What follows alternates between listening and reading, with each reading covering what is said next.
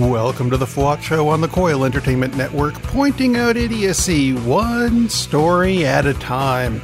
I'm Rob Steele, that's Jesus Jones in the background, and don't forget to buy the new album. Comes out April 20th, available on Amazon and wherever music is sold.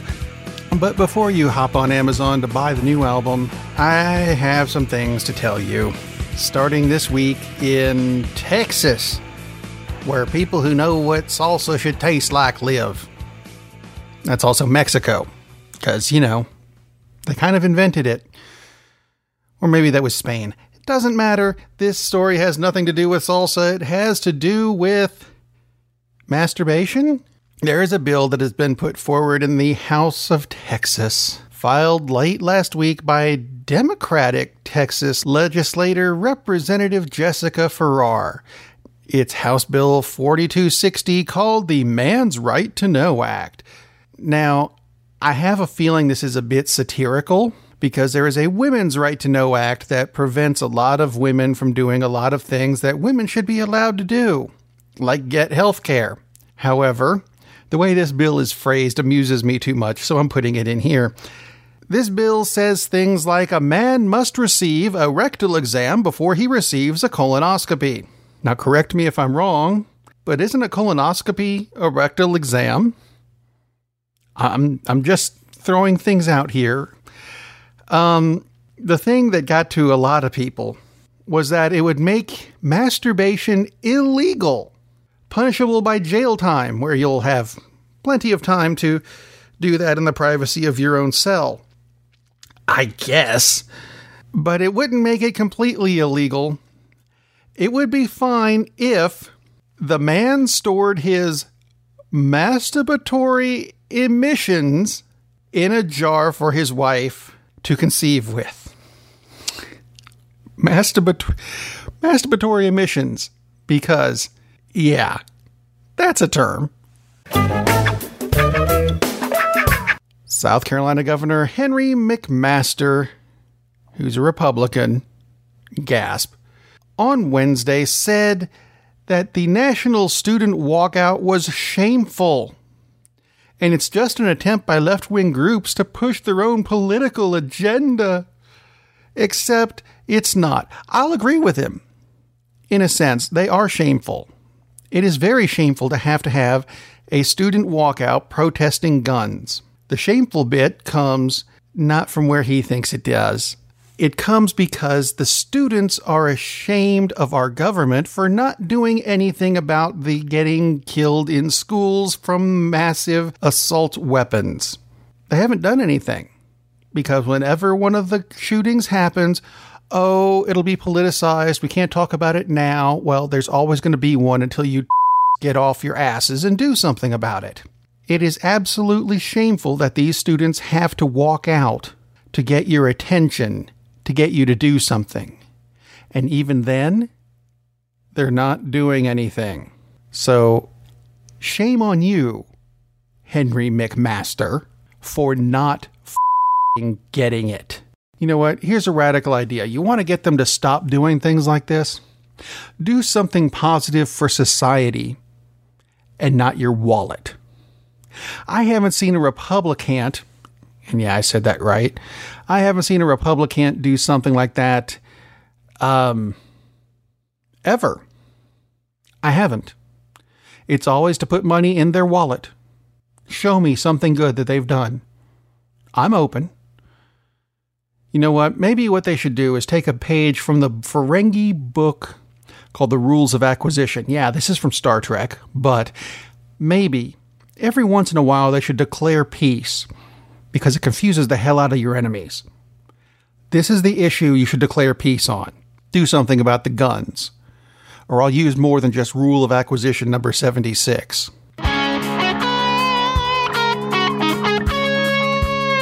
And now news from the world of United Airlines. There was a death on a United flight from Houston to New York 2 Mondays ago.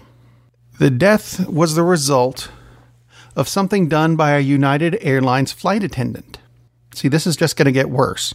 The problem was the attendant put a French bulldog named Papacito in the overhead carrier.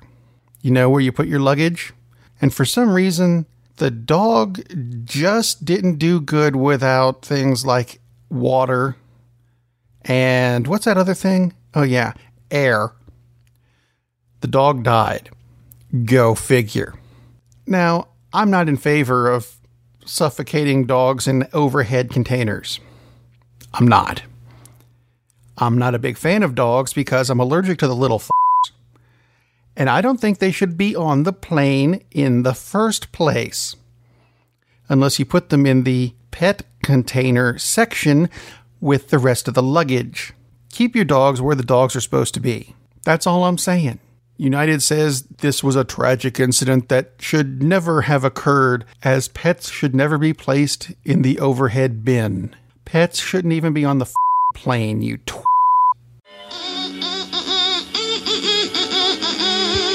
There's a story coming out of Gaston County, North Carolina, and it comes from a school spelling list.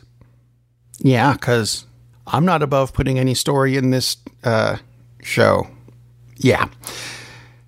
Jennifer Thompson got her 6-year-old daughter's spelling list and was outraged that it included the word gook.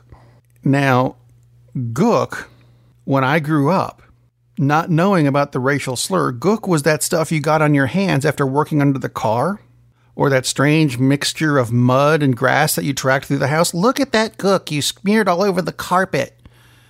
And then, have to clean everything up. That's what it was. Gook. Now apparently refers to people of Southeast Asia in a disparaging way. I had never heard that before. So putting it on a spelling list, you know what? Just in case, leave it off. I'm not sure it's a real word anyway. And that, quite frankly, is all I have to say about that. Let's move on. Bit of sports news because, damn.